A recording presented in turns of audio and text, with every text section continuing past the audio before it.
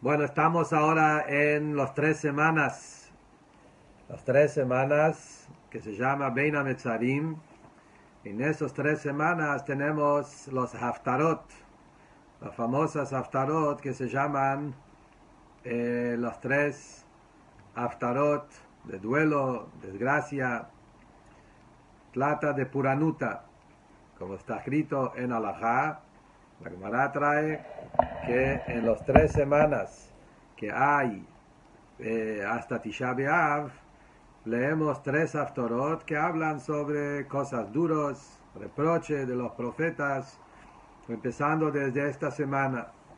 Y luego tenemos 7 se llama los 7 de consuelo, 7 Haftarot, desde el Shabbat después de Tisha B'Av hasta Rosh Hashanah.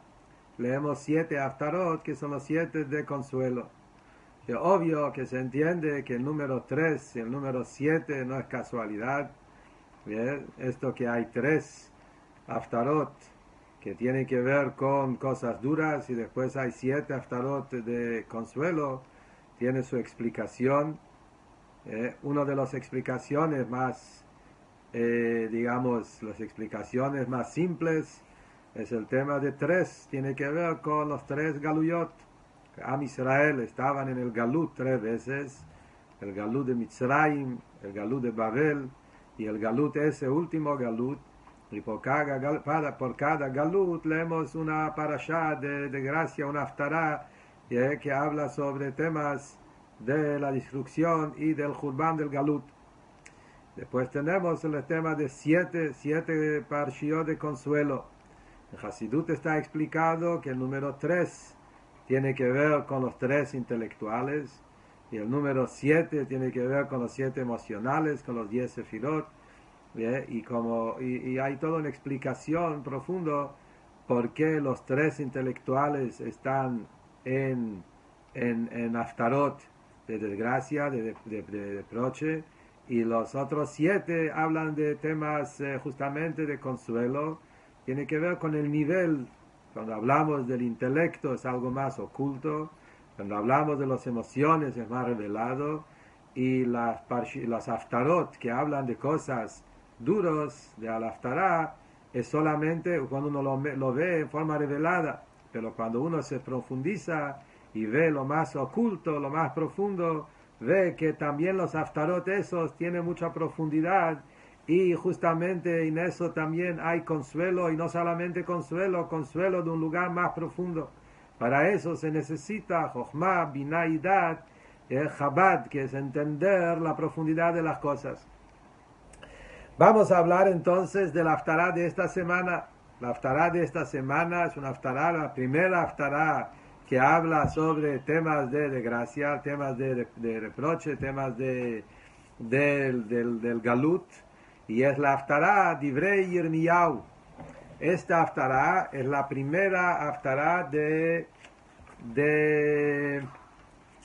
los 3, es el primer capítulo de Yirmiyahu Hanaví. Y acá vamos a entrar un poco en la profundidad de la haftará y vamos a ver también el kesher con la parashá. Quiero aclarar un punto muy importante. No siempre esta haftará es la haftará de Parashat Pinchas. Hay veces que sí, a veces que no. Eso depende en qué parashá cae la primera después del ayuno de 17 de Tammuz. Existe a veces que cae el Parashat Pinchas y hay años que la primera parashá que se lee en las 3 semanas en Parashat Matot. Eso depende si el Matot y Masé se lee juntos o Matot y Masé, se lee separado. Cuando leemos Matot y Masé juntos, ahí tenemos estos parshiot. Cuando leemos Matot y Masé juntos, ahí leemos Pinchas, la haftará de Divrei Yirmiyahu, y cuando cae Matot y Masé separado, ahí se lee esta haftará en Parashat Matot. Eso para saber un poco de cómo es. Este año nos toca leer Pinchas, cae la mayoría de los años así, que se lee Parashat Pinchas, ya después del ayuno de 17 de Tammuz, entonces se lee la Haftará de Divrei Yirmiyahu en Parashat Pinchas. Entonces lo que nosotros vamos a explicar es entrar un poco más profundo en la Haftará y también encontrar cuál es el punto en común entre la Haftará y Parashat Pinchas, que el Rebbe lo explica de una manera maravillosa. Primero de todo, algo muy interesante. Todos los tres Haftarot que estamos estudiando ahora, los tres Haftarot que se leen en estas 3 semanas, cuando uno lee la Haftará ve algo muy interesante, que la primera parte, la mayoría de la Haftará son realmente palabras duras, fuertes, y habla, si los profetas hablan al pueblo, advirtiéndolos del Hurban Bet Hamikdash, del Galut y de todos los castigos que Hashem le va a dar por no cumplir, por hacer los pecados, etc. Pero siempre la última parte, el último pasuk, o los últimos psukim de cada uno de esos 3, termina con algo positivo, termina con palabras de consuelo.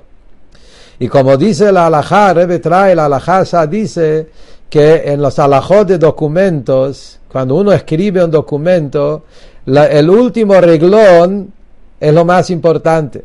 En halajot de shtar, cuando uno escribe un documento de venta, compra, de cualquier cosa que necesitamos, un shtar, un documento, la halajá dice que lo que está escrito en el último reglón es lo más importante. Akol olech achar achitum. Todo va por el final. Y eso que en todos los 3 haftarot, a pesar que son los haftarot de gracia, termina con último reglón, o último pasuk, o último dopsukim, con algo positivo. Esto es lo más importante. Tenemos que ver ese punto y ver ahí, justamente ahí vemos el consuelo. Lo mismo también vemos en la Haftará de esta semana. Ahora vamos a entrar en eso. En la Haftará de Pinchas, quiero también anticipar antes de entrar que en años cuando Pinchas no es en los 3 semanas, estos años que Pinchas cae un poco antes, ahí leemos otra Haftará en Pinchas. Ahí leemos la historia de Eliyahu Hanaví con la historia de Eliyahu Hanaví en su momento, y sabemos por qué, porque Eliyahu y Pinchas es la misma persona, como está escrito en Medrash y en el Zohar, que Pinchas es Eliyahu Hanaví y Pinchas es la misma alma, misma persona, que Pinchas estaba en el mundo un par de veces, y una de las veces Pinchas estaba en el cuerpo de Eliyahu Hanaví, por eso Pinchas y Eliyahu la misma persona, y por eso la Haftará, en años que no caen los 3 semanas, leemos la historia de Eliyahu Hanaví en su momento cuando estaba con el rey Ahab y Jezebel, etc., que este año no vamos a hablar de eso. Volviendo a la Haftará, que sí vamos a leer esta semana, Divrei Yirmiyahu, muy interesante, es el primer capítulo en el profeta Yirmiyahu. Y ahí empieza, el capítulo está dividido en 3 partes. La primera parte cuenta la historia de Yirmiyahu. La Haftará empieza y cuenta, esas son las palabras de Yirmiyahu, ben Hilkiyahu, uno de los Kohanim, que vivía en Anatot, en la tierra de Binyamin. Y dice cuándo vivía, en qué época, quién fue el rey en su época. Sabemos que Yirmiyahu fue Jeremías, como se llama en castellano. Yirmiyahu fue de los profetas en la última época del Bet Mikdash. Él estaba presente en los momentos más difíciles del pueblo, en el Hurban Bet Hamikdash, cuando el Jerusalén se estaba destruyendo, y él vio toda la tristeza. Eso fue uno de los motivos por qué lo llamaban Yirmiyahu. Yirmiyahu viene de la palabra amargura, merirut. La Gemara dice, Medrash dice, Yirmiyahu es una palabra aramea que significa también destrucción. Él estaba en la época de duelo, época de amargura. Y dice que Akadosh Baruj Hu primero, la primera mitad de la Haftará dice un diálogo entre Akadosh Baruj Hu y Yirmiyahu. Yirmiyahu tenía miedo. Yirmiyahu tenía miedo ir a hablar al pueblo palabras duras, palabras de reproche, el pueblo no me van a escuchar, y estaba con mucho miedo, y Akadosh Baruj Hu le dijo, no tengas miedo. Yo ya, antes que naciste, ya te tuve preparado, yo ya te tuve preparado desde antes, yo ya te santifiqué desde cuando todavía estuviste en el vientre de tu madre, dice, ya te santifiqué, vos vas a ser el profeta a todos los pueblos, no tengas miedo. Y Yirmiyahu le dijo a Hashem, yo soy joven, ¿quién soy yo para ir a hablar al pueblo? Y Hashem le dice, no digas que sos joven. Porque a donde yo te voy a mandar, ahí donde tenés que ir, y hablar fuerte, estás yendo de mi parte, ki itcha ani, yo estoy con vos, yo te voy a salvar, yo te voy a proteger, anda, habla donde tenés que hablar, donde yo te voy a mandar. Eso es la primera parte. Después la segunda parte es dos visiones, dos sueños o dos cosas que Yirmiyahu ve, que esas dos cosas tienen que ver con el futuro, con la destrucción del Bet Mikdash. Primero Yirmiyahu, Hashem lo está mostrando, alguna olla que viene del lado del norte, y Hashem le dice que del norte va a venir la maldad, que eso fue Babilonia, que de ahí va a venir Nebuchadnezzar, el rey de Babel, que él va a llegar del norte y él va a entrar a Eretz Israel y va a destruir el Bet Mikdash. Después ve también un bastón, shaked, un palo con una rama de nueces, y Hashem le dice que esta rama de nueces, almendras, y Hashem le dice que cuál es el tema de los almendras, que es que Hashem está apurado a traer el castigo al pueblo, que va a pasar muy rápido porque está por venir ya. Eso también está explicado en nuestros sabios, porque el tema de las almendras, justamente le mostró una rama de almendras, que almendras crecen muy rápidos, y dice sobre eso el Medrash que las almendras duran 21 días para que salgan, justamente 21 días. Y esa es la idea de 21 días, que son las 3 semanas que hay entre el 17 de Tammuz y Tisha B'Av. Justamente hay 3 semanas, y esta es la idea de los 21 días que dura para que crezca un almendra, perdón. Esto es, por un lado, lo que tiene que ver con estos 3 semanas. Después, lo último, como dijimos, la última frase, donde ahí está hablando del consuelo, termina la Haftará y dice, palabras muy, muy hermosas, que a Kadosh Baruj Hu le dice a Yirmiyahu Anabí, anda, habla a los oídos de Jerusalén y decirles, a Kadosh Baruj Hu dice, yo me acuerdo, Zacharti la Chesed Neuraich, yo me acuerdo todo la bondad de tu juventud. En ese momento, cuando salimos del desierto de Misraim, cuando fuimos al desierto, pueblo recién nacido, como vos fuiste atrás de Akadosh Baruj Hu, Lechte Chacharai Bamidbar, Eretz Lo Zeruah, que fuiste atrás de Akadosh Baruj Hu, una tierra no sembrada, que esto es ya palabras de consuelo, justamente da un giro, de repente habla de cosas duras y de repente termina la Haftará y dice cosas tan hermosas, y ahí termina el último pasuk de la Haftará y dice, Kodesh Israel Hashem, Am Israel es un pueblo sagrado para Kadosh Baruj Hu. Reishit hu ata, Am Israel es el comienzo, el primero de su cosecha. Kol ochlav yeshamu, los que consumen, los que comen, los que quieren Chas v'Shalom arruinar al pueblo Israel, van a ser culpables. Ra'at avo alem num Hashem le va a devolver con todo el mal para todos los que molestan al pueblo Yehudi. Esto es la Haftará. Entonces acá que vimos 3 partes. La primera parte, un diálogo entre Yirmiyahu y Akadosh Baruj Hu. Segunda parte son las palabras del duelo, las palabras de la instrucción, de lo que va a pasar, el reproche. Y lo último es el consuelo. Lo que tenemos que entender acá es el primero y el último. De la mitad se entiende. Son 3 semanas, que en esas 3 semanas hablamos del duelo, hablamos de destrucción, hablamos del galut, y viene la Haftará y habla de eso. Pero lo que no se entiende aparentemente es la primera parte. Toda la primera parte de la Haftará aparentemente no tiene nada que ver. ¿Por qué tenemos que leer el diálogo que fue entre Yirmiyahu y Akadosh Baruj Hu? No quería ir, si vas a ir, no, que tengo miedo, no tenga miedo. Linda historia para el libro de Yirmiyahu. Pero ¿por qué la Haftará tiene que empezar por eso? La Haftará podría empezar directamente con la profecía que Hashem le está hablando, lo que va a pasar.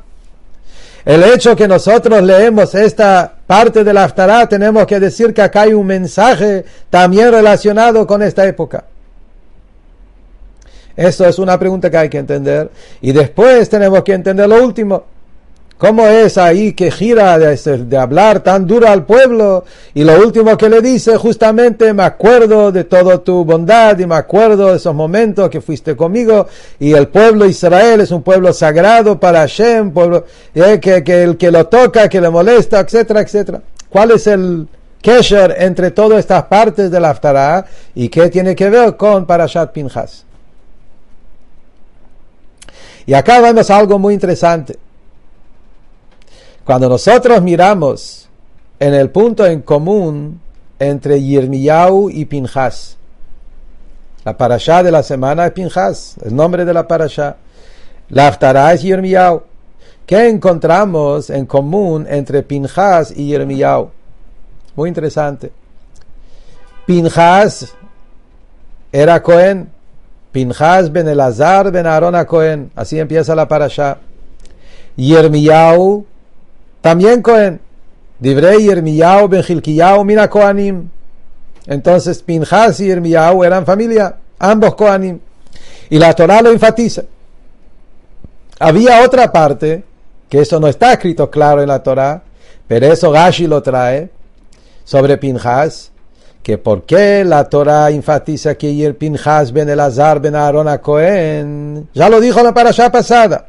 ¿Por qué la Torah repite de nuevo Pinchas ben Elazar ben Aarón a Cohen? Dice Rashi, porque Pinchas tenía también otro hijes, otro familiar, otro lazo familiar que no era tan sagrado, y los Yehudim le burlaban por eso, porque del lado de la madre Pinchas era descendiente de Yitro. Y entonces la gente le dijeron, vos sos descendiente de Avodah Zará, tu abuelo era un comer, un galach, un sacerdote de Avodah Zará, cura de Avodah Zará. Eso era Yitro. Y vos venís de ahí. Viene la Torah y la Torah dice, no, ¿saben quién es Pinchas? Pinchas es Ben Elazar ben Aarón a Cohen. Como Rebbe explica que cuál fue acá, no fue solamente burlas. Acá hubo todo un diálogo. Acá fue todo un tema.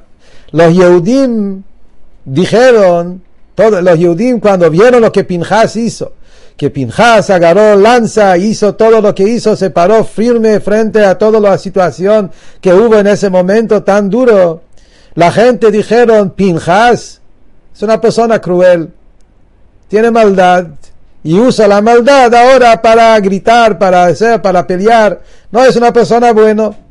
Es un descendiente de Avodah Zará. Su abuelo era una persona que tenía maldad, que llenaba, como dice Rashi, que daba comida a los animales hasta que a la fuerza le llenaban, no sé cómo se dice eso, pitema galim, se da, es una forma de alimentar de una manera muy dura, muy bruta, para que engordan, para que sean más, y eso es algo que viene con brutalidad.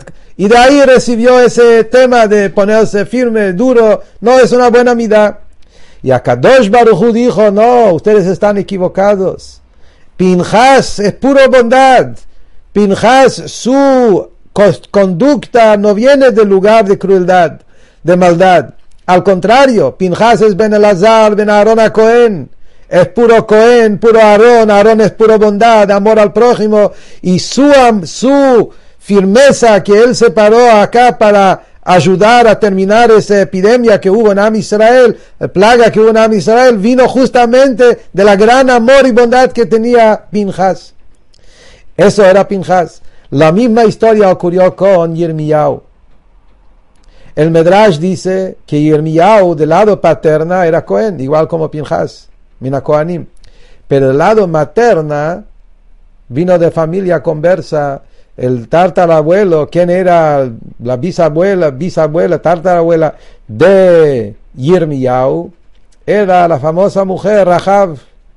Rahav Azonai es la mujer Rahav que estaba involucrada en la historia de Yoshua bin Nun, cuando los judíos entraron en Israel, y ahí fueron los 2 espías, entraron a la casa de Rahav, el Medrash dice que al final Rahav se convirtió en el judaísmo y tuvo descendientes muy importantes.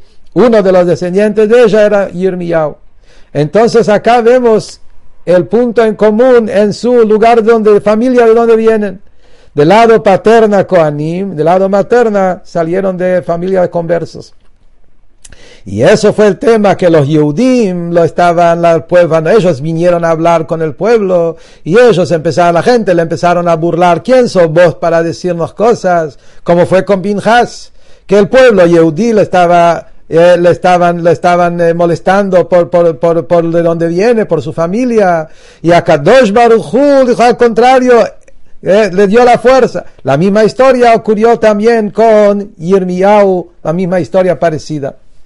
Esto es en este detalle. Pero acá hay un punto más profundo. ¿Cuál es el punto profundo que hay en el kesher entre Pinchas y Yirmiyahu? En la manera como trabajaron. Acá vemos un punto muy importante donde vemos siempre que la Haftará enseña la profundidad de la parashá. ¿Cuál fue la manera especial de Pinchas? ¿Qué es lo que Pinchas hizo especial? Que por eso Pinchas recibió el regalo, como dice la parashá, que a Kadosh Baruj Hu a Pinchas le dijo: vos vas a ser Cohen para vos, tus hijos descendientes, Vaital, Lo, Velezaro, Aharab, Brit Keunat Olam. Pinchas recibió un regalo que sus hijos descendientes hasta el final de generaciones van a ser Kohanim. Eso fue un regalo que Hashem le dio a Pinchas gracias a su trabajo que él hizo, a su Mesirut Nefesh que él tuvo. Moshe Rabbeinu también era un gran tzadik. Moshe Rabbeinu le faltaba Mesirut Nefesh. Moshe Rabbeinu no hizo cosas tan grandes. Y Moshe Rabbeinu no tuvo ese mérito. Vemos en la misma parashá más adelante. Cuando Moshe Rabbeinu estaba por morir, cuenta la parashá de esta semana, Kadosh Baruj Hu le dijo a Moshe: subí a la montaña, está por llegar al final de tus días. Y Moshe Rabbeinu le preguntó a Hashem: yo quiero que mi hijo siga mi paso, que él sea el próximo líder. Y Hashem le dijo: no, va a ser Yoshua tu alumno, no va a ser tu hijo. ¿Por qué Moshe sí y Pinchas no? Al contrario, ¿por qué Moshe no recibió ese regalo? Moshe, su descendencia, no siguió estar en ese mismo nivel que Moshe. Y en Pinchas recibió ese regalo que sus hijos, Brit Keunat Olam, Briti Shalom, recibió un pacto para todas las épocas y todas las generaciones. Acá viene un punto muy profundo de la manera como Moshe y la diferencia que hay entre Moshe y Pinchas. Y con eso vamos a entender también la Haftará, el tema de Yirmiyahu, el punto en común que hay. Hay 2 maneras. Moshe Rabbeinu, cuando hubo momentos difíciles, momentos que el pueblo se comportó mal, momentos de pecado, Moshe Rabbeinu lo que hizo es dialogó con Dios, hizo tefilá, pidió a Hashem. Vemos en el pecado becerro de oro. ¿Qué hizo Moshe Rabbeinu?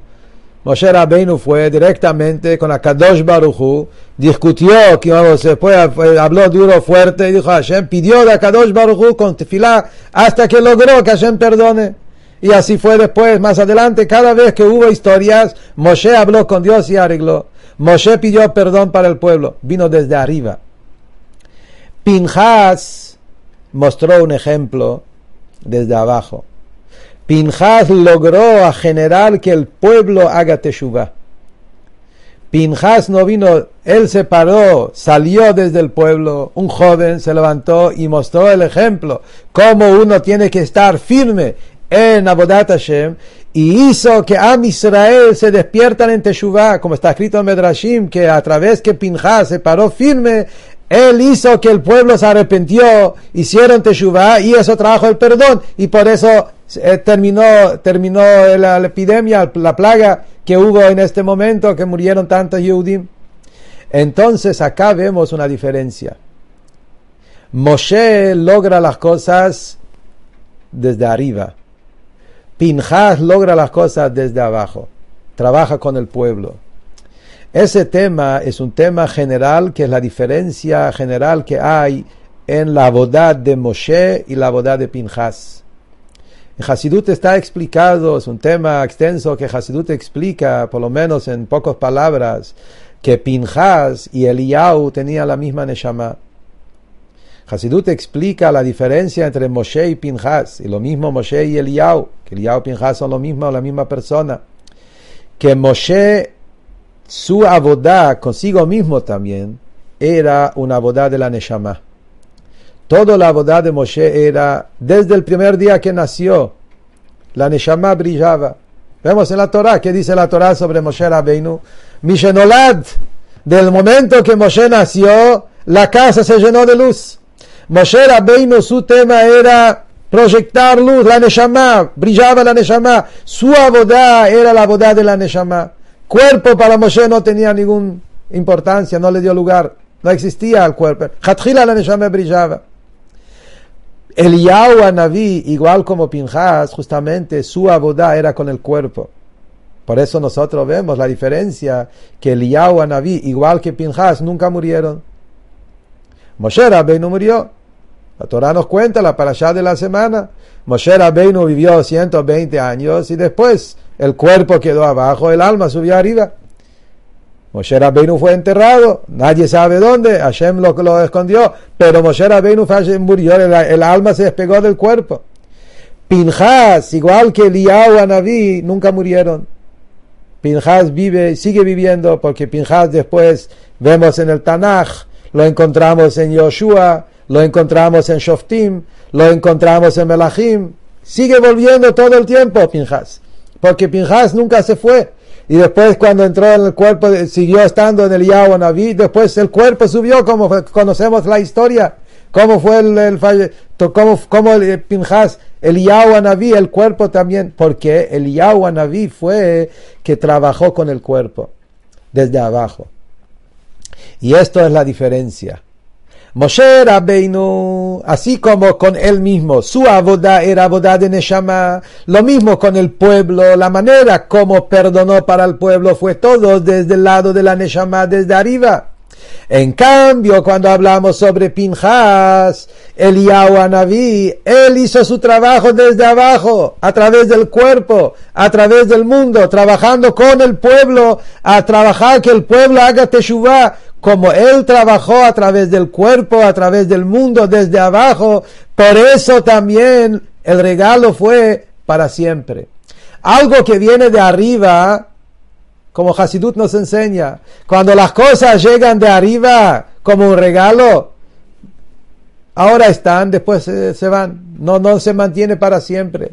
Las cosas que vienen de arriba tienen su momento, hay un despertar de arriba, una revelación de arriba, después se va y queda todo oscuro. Es como alguien entró en una cueva, un lugar oscuro, prendió una vela, puso una linterna, después se apagó y volvió a la oscuridad. En cambio, cuando nosotros trabajamos desde abajo, trabajar con el cuerpo, con el mundo, con la gente, esto es algo que se mantiene. Por eso, ¿cuál fue la recompensa a Pinchas? Como él trabajó desde abajo, desde el cuerpo, desde el mundo, por eso Pinchas, su avodá, es eterno. Pacto para siempre, Brit Keunat Olam, recibió Keunat para él y sus hijos, generaciones, hasta el fin de todas las épocas. Obvio no significa, Haz Shalom, que estamos acá, como se dice, evaluando, bajando el nivel de Moshe. Cada uno tiene su avodá. Moshe Rabbeinu tiene su nivel de avodá, y Pinchas tiene su nivel de avodá. No es que cada uno tiene su manera de servir a Hashem. Pero hablando de Pinchas, esto es la idea. Según eso, Esto es también la idea de Yirmiyahu igual que Pinchas. Yirmiyahu Anabí, igual que Pinchas, estaban en épocas de oscuridad. Diferentes épocas en la historia, pero eran momentos oscuros. Pinchas en la historia de la Parashá era un momento oscuro.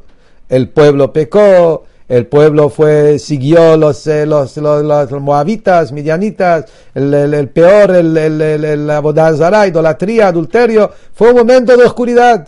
Y Pinchas hizo que el pueblo salga para adelante a través de mostrar el ejemplo con lo que él hizo, generó en el Am Israel teshuvá, y a través de eso paró toda la plaga, toda epidemia.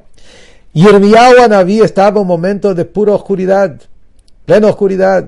Yirmiyahu Anabí estaba en una época donde Am Israel estaban pasando el Hurban Bet HaMikdash, los peores momentos.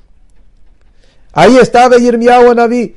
Y Yirmiyahu Anabí, estando en esos momentos, fue y habló una vez y otra vez y otra vez a despertar a Israel en Teshuvá y a ayudar que no lleguen a esa situación del Hurban, a trabajar que el pueblo haga Teshuvá. Eso fue el trabajo de Yirmiyahu.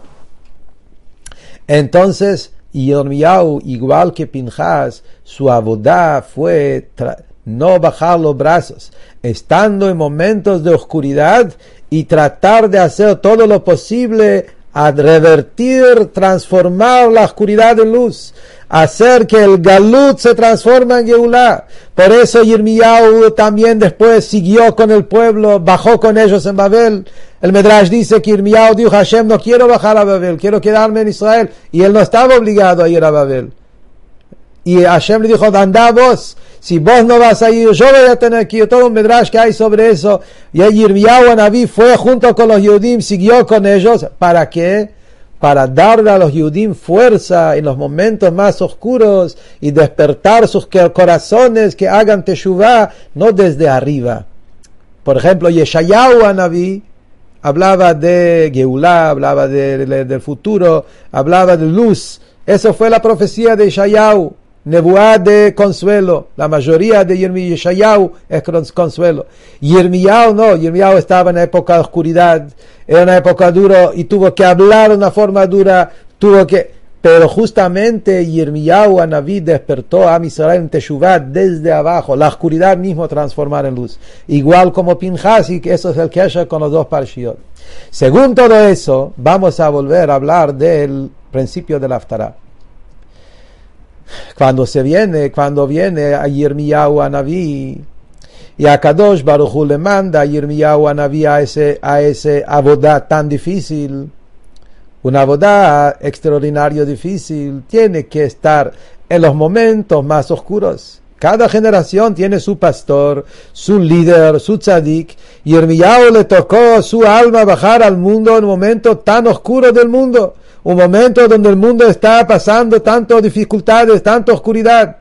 Entonces Yirmiyahu le dice a Kadosh Baruch Hu: no puedo, me estás pidiendo un trabajo tan difícil, ¿cómo voy a lograr eso? ¿Cómo voy a lograr trabajar con el pueblo cuando están en un nivel tan bajo de pecados, de situaciones tan duras, y están ahora pasando dificultades también en el mundo, Hurban Bet Mikdash? ¿Cómo voy a poder lograr hacer algo? Sobre eso a Kadosh Baruch Hu le dice a Yirmiyahu: no estás solo, no digas soy joven, no digas no puedo. Vos tenés fuerza desde tu alma, desde que vos naciste, antes que naciste todavía. Yo ya vos te di una fuerza impresionante que vos podés. Y no tengas miedo, vas a poder entrar en esa generación, y vas a poder entrar en esa situación, y vas a lograr, porque yo estoy con vos. Ya te santifiqué desde antes, te di todas las fuerzas necesarias, y podés lograrlo, y lo vas a lograr, y lo vas a hacer. Entonces anda con fuerza y lo vas a poder lograr hacer. Dice el Rebbe en el Fabrengen, que el Rebbe habló sobre eso en un Fabrengen de Pinchas, y el Rebbe dijo: acá todo esto no es solamente historia, saber sobre Pinchas o Yirmiyahu. La Torah es una enseñanza para cada uno de nosotros. Yirmiyahu soy yo, somos cada uno de nosotros. Yirmiyahu, ¿quién es Yirmiyahu Anabí? ¿Quién es la Neshama? Y el momento que estamos es el momento de oscuridad. Estamos ahora también pasando épocas difíciles, el final del Galut, que la oscuridad está en su máximo. En la última época, última generación, cuando estamos acá en Ikveta de Meshija, donde la oscuridad en el mundo, la oscuridad espiritual, material, en todos los aspectos. La Neshama tiene que bajar al mundo. Y ahora el trabajo que tenemos que hacer es el mismo trabajo que Pinchas y como Yirmiyahu, tenemos que transformar la oscuridad en luz. La boda de Teshuvah, la boda de hacer que esos momentos tan oscuros a través de nuestros mitzvot y de nuestra Torah, hacer que esos momentos revertir toda esa situación. La Neshama tiene que bajar al mundo. Tiene que bajar al Galut, tiene que bajar al Galut en su Galut más duro y más difícil. Viene la Neshama y dice, no puedo, es difícil, que me están pidiendo algo imposible. Y esa es la queja de la Neshama, igual como de Yirmiyahu le dice a Kadosh Baruj Hu, soy joven, tengo poca fuerza, el mundo es demasiado duro, la situación, la oscuridad en el mundo es demasiado, yo voy a lograr hacer algo. ¿Qué le contesta Kadosh Baruj Hu a cada Neshama? Al tomar nar anoji, no digas soy joven, porque yo estoy con vos. Kol asher shlachach telech, donde yo te mando andar, al tirame, no tengas miedo. Dice, tengo miedo, no tengas miedo de ellos. Ki itcha ni latzilcha num Hashem, porque yo estoy con vos y yo camino con vos, junto con vos en cada paso en este galut. Y no solamente eso. Lo que dice Hashem a la Neshama, Yirmiyahu, que es cada Yehudí, antes que naciste ya te tengo preparado. ¿Cuál es el tema? Es la Neshama, el Shoresh HaNeshama. Saber que un Yehudí tiene una fuerza impresionante, que Akadosh Baruj Hu, antes que nació, ya preparó la Neshama, que la Neshama viene de lo más elevado, de lo más profundo, de la esencia de Hashem, Helek Elokam Imal. Y también está el juramento que el Tanya enseña, que antes le llamó bajar al mundo, a Hashem le dio el juramento, que eso es la fuerza, como Hasidut explica, Shvuah, que es la fuerza que Hashem le da a la Neshama poder hacer su trabajo en este mundo. Después sabemos que en los 9 meses que está en vientre la madre, el bebé está aprendiendo Torah y con un ángel que te enseña toda la Torah, con una vela sobre la cabeza, como dice la Gemara y Nidá. Esto es Terer Teitze mi Bereje Mikdashtija. Hashem ya te santificó antes que bajaste al mundo y te dio toda la fuerza. A pesar que dice el Magmará que después que salió afuera el ángel te hace olvidar, pero olvidar solo por afuera. El olvido es superficial, está todo ahí, lo tenés todo adentro. Con un poco de esfuerzo lo volvés a recordar. Eso es el motivo porque Hashem nos enseña todo y después nos hace olvidar. No es un juego, es que tenés toda la energía adentro. Después Hashem quiere que la persona lo saca con su propia fuerza para tener ese gran regalo que la persona mismo lo hizo con su trabajo. Pero no es volver a recordarse con la que Shama ya tenía estudiado antes. Y todo eso le dice a Kadosh Baruj Hu a cada Neshama. Y entonces tenés fuerza, podés, tienes que salir al mundo, hablar, no tengas miedo, actuar, hacer cosas, traer luz al mundo. Yo estoy con vos en cada paso. Vas a poder lograr a transformar la oscuridad en luz y traer la luz de la Geulah dentro del Galut. Esto es la primera parte de la profecía de Yirmiyahu. ¿Cómo termina la Haftarah? Volviendo ahora a lo que hablamos en principio del Shiur. Según eso entendemos perfectamente el último pasuk de la Haftarah. ¿Qué dice el último pasuk de la Haftarah? Kodesh Israel Hashem. Acá habla Yirmiyahu Hanaví de dónde proviene nuestra alma. ¿Quién es un Yehudí? Kodesh Israel Hashem. Cada Yehudí por su Neshama es sagrado. Kodesh es la esencia del Yehudí, es la Kedushá que la Neshama tiene. Reishit Uatá. El Reishit es el comienzo de todo. La palabra Reishit, Rashi, el famoso Rashi, el primer Rashi en Parashat Bereshit. ¿Qué dice Rashi en Parashat Bereshit? ¿Por qué la Torah empieza con la palabra Bereshit? Bereshit es el pueblo Israel, que ellos se llaman Reishit Vuata. Trae este pasuk, el pasuk de esta Haftarah. Bishvil la Torah, Bishvil Israel, toda la creación del mundo y todo lo que ocurre en el mundo y todo lo que pasa en cada país, en cada lugar, es todo Bishvil la Torah o Bishvil Israel. El Israel es el Reishit, es el comienzo, es la base, es el centro, y todo el mundo fue creado para que un Yehudí a través de la Torah eleva al mundo y hace de este mundo la morada para Hashem. Kol ochlav yeshamu. La traducción literal, como dijimos antes, los pueblos que quieren pelearse con los Yehudim, antisemitas, lo que hacen sufrir a los Yehudim, Yeshamu, Hashem lo va a culpar. Eso es el Perush Pshat. El Perush Hasídico, dice el Alter Rebbe en Likutei Torah de esta semana, Kol ochlav, a veces un Yehudí, por sus averot que hace, está consumiendo de su alma, está sacando fuerza de su alma. Kol ochlav. A veces un Yehudí, cuando no hace caso a su alma y no se fortaleza y se deja desviar en el camino Torah y Mitzvot acá en el mundo, está comiendo de esa fuerza de su Neshama. Pero Yeshamu es la fuerza de Teshuvah, Korban Hasham. Korban Hasham es uno de los korbanot que había que traer en el Bet Mikdash junto con un quinto, Homesh, es la halajá korbanot. Había un korban especial cuando uno hacía teshuvah, había que traer un hasham junto con un quinto. Ese quinto se refiere a la neshama, que tiene 5 niveles, nefesh ruach neshama chaya yechida, que a través de la teshuvah se revela ese quinto nivel que hay en cada yehudí, y con eso llegamos a un nivel más alto todavía. Y esto es entonces las enseñanzas que podemos tomar de la Haftarah de esta semana.